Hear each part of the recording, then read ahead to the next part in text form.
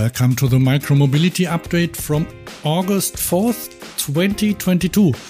I'm Hans Dorsch. Today it's mainly about community data and how to use it. Number 1, for planning for micromobility transport in the city, and number 2, for walking and cycling in nature and in the mountains. And there are a few job offers as well. This is what happened today and yesterday in the world of micromobility. Before we start, as always, if you like this podcast, recommend it and give 5 stars on Apple Podcasts or Spotify.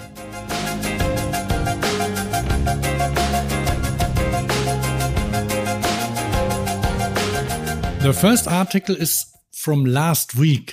But I was on holiday then, so I'm talking about it today. Let me quote Henry Steinhau from emmet.io, the platform for data-driven mobility.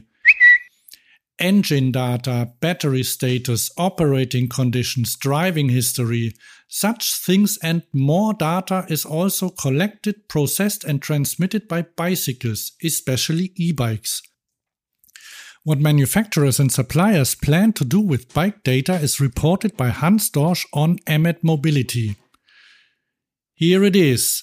I did some extensive research for Emmet on what data can be collected with current e-bikes and whether it might be used to support urban planning in your own city. The article is called Collecting Data for Urban Planning with Smart E-Bikes.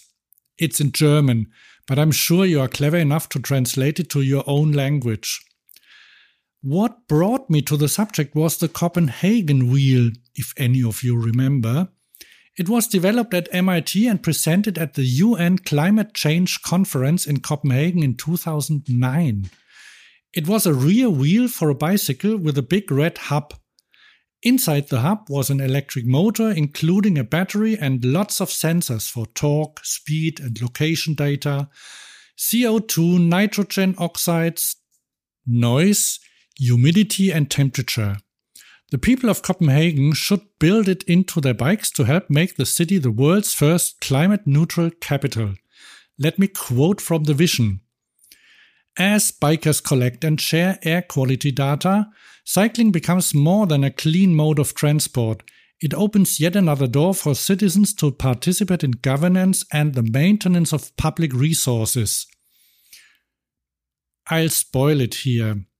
The Copenhagen wheel has not been installed in very many bikes, but the project resulted in a company called Super Pedestrian, which today develops e-scooters and quite a lot of technology around e-scooters.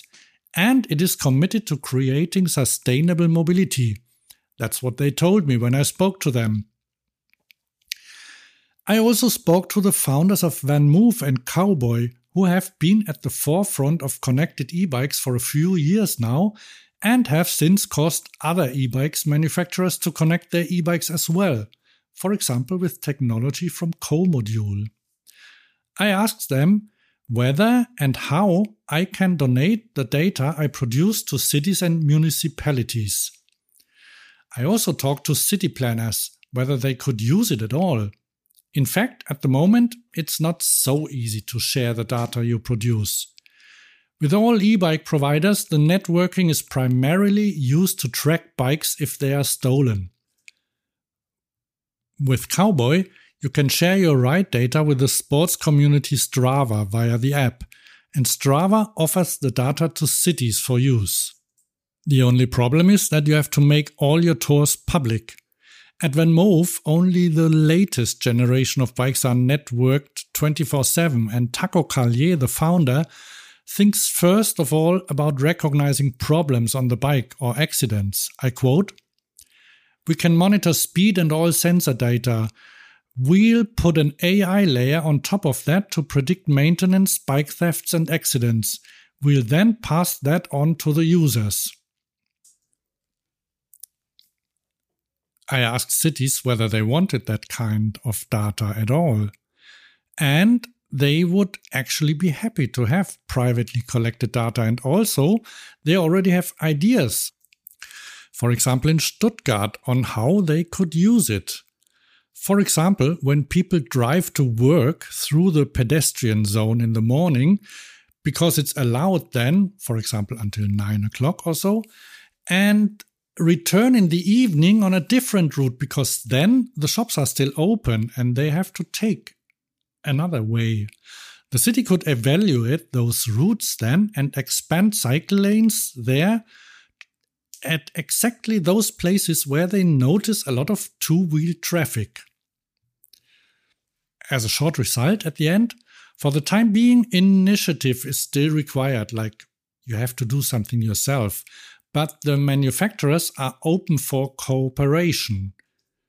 So there's a chance that we'll see new ways of sharing in the future. You can find the link to the whole article in the show notes.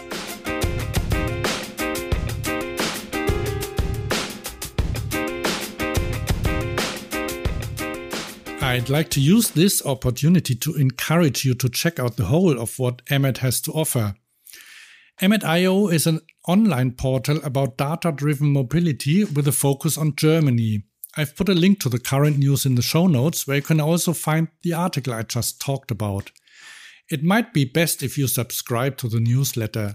The latest issue came out today.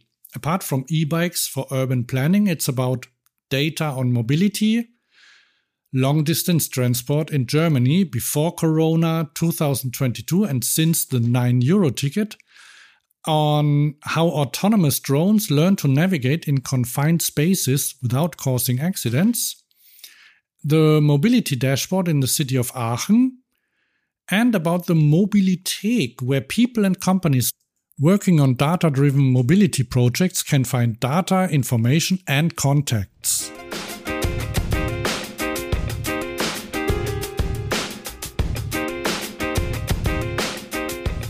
The next topic is also about community data and data donation. I just talked about data for traffic planning for bicycles in the city.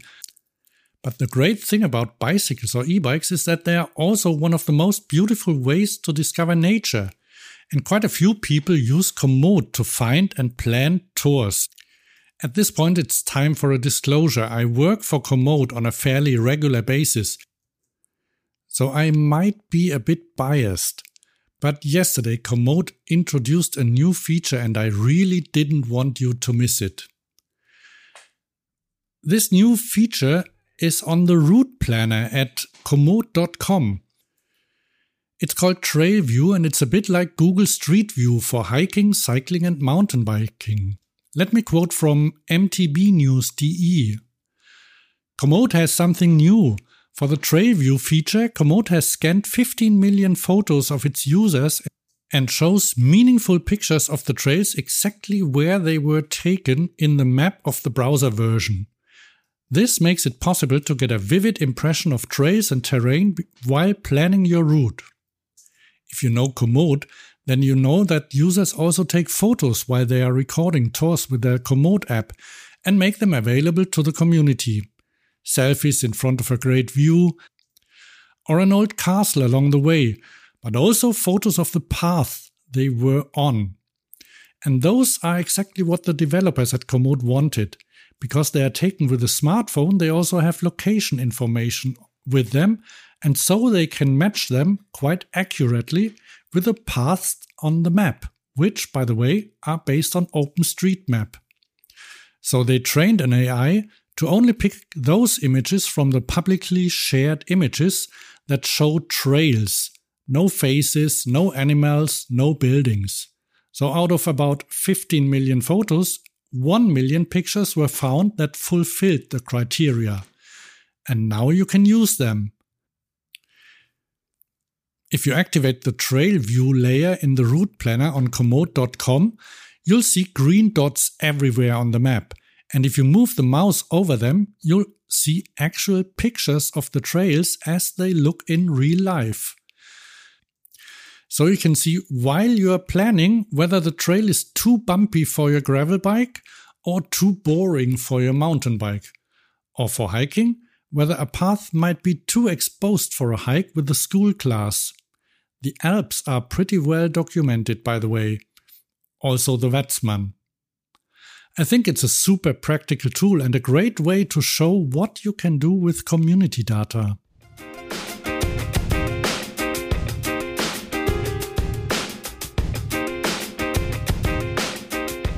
After the holidays is before the new job. That's why I looked around a bit in the job market and found a few tips for you. The first ones are from the Micromobility newsletter. If you haven't subscribed yet, do so. The link to the newsletter and the jobs is in the show notes.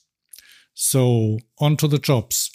Dance, the provider of e-bikes and e-mopeds in Berlin, for example, is looking for a software engineer lead and an electronic engineer.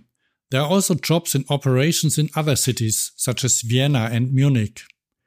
In Munich, the Govex Group, which you might know from the eSchwalbe, is looking for an international sales manager e-mobility, focus sharing and delivery. In Cologne or Siegen, you can join Inverse, the provider of SaaS, cloud and IoT for sharing solutions. The company is looking for a product manager new mobility and senior project manager product development. Not from the Micromobility newsletter, but again in Berlin, I found some jobs at the motor manufacturer Brose. They develop and produce there. That's why there's practically every kind of job for everyone who wants to work with micromobility. I just picked out 3 of them.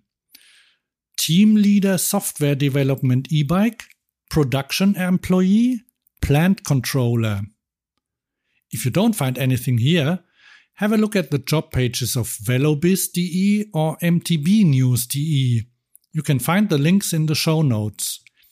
And if you have open jobs that you would like to publish, let me know. Send me an email at info@micromobilityupdate.com.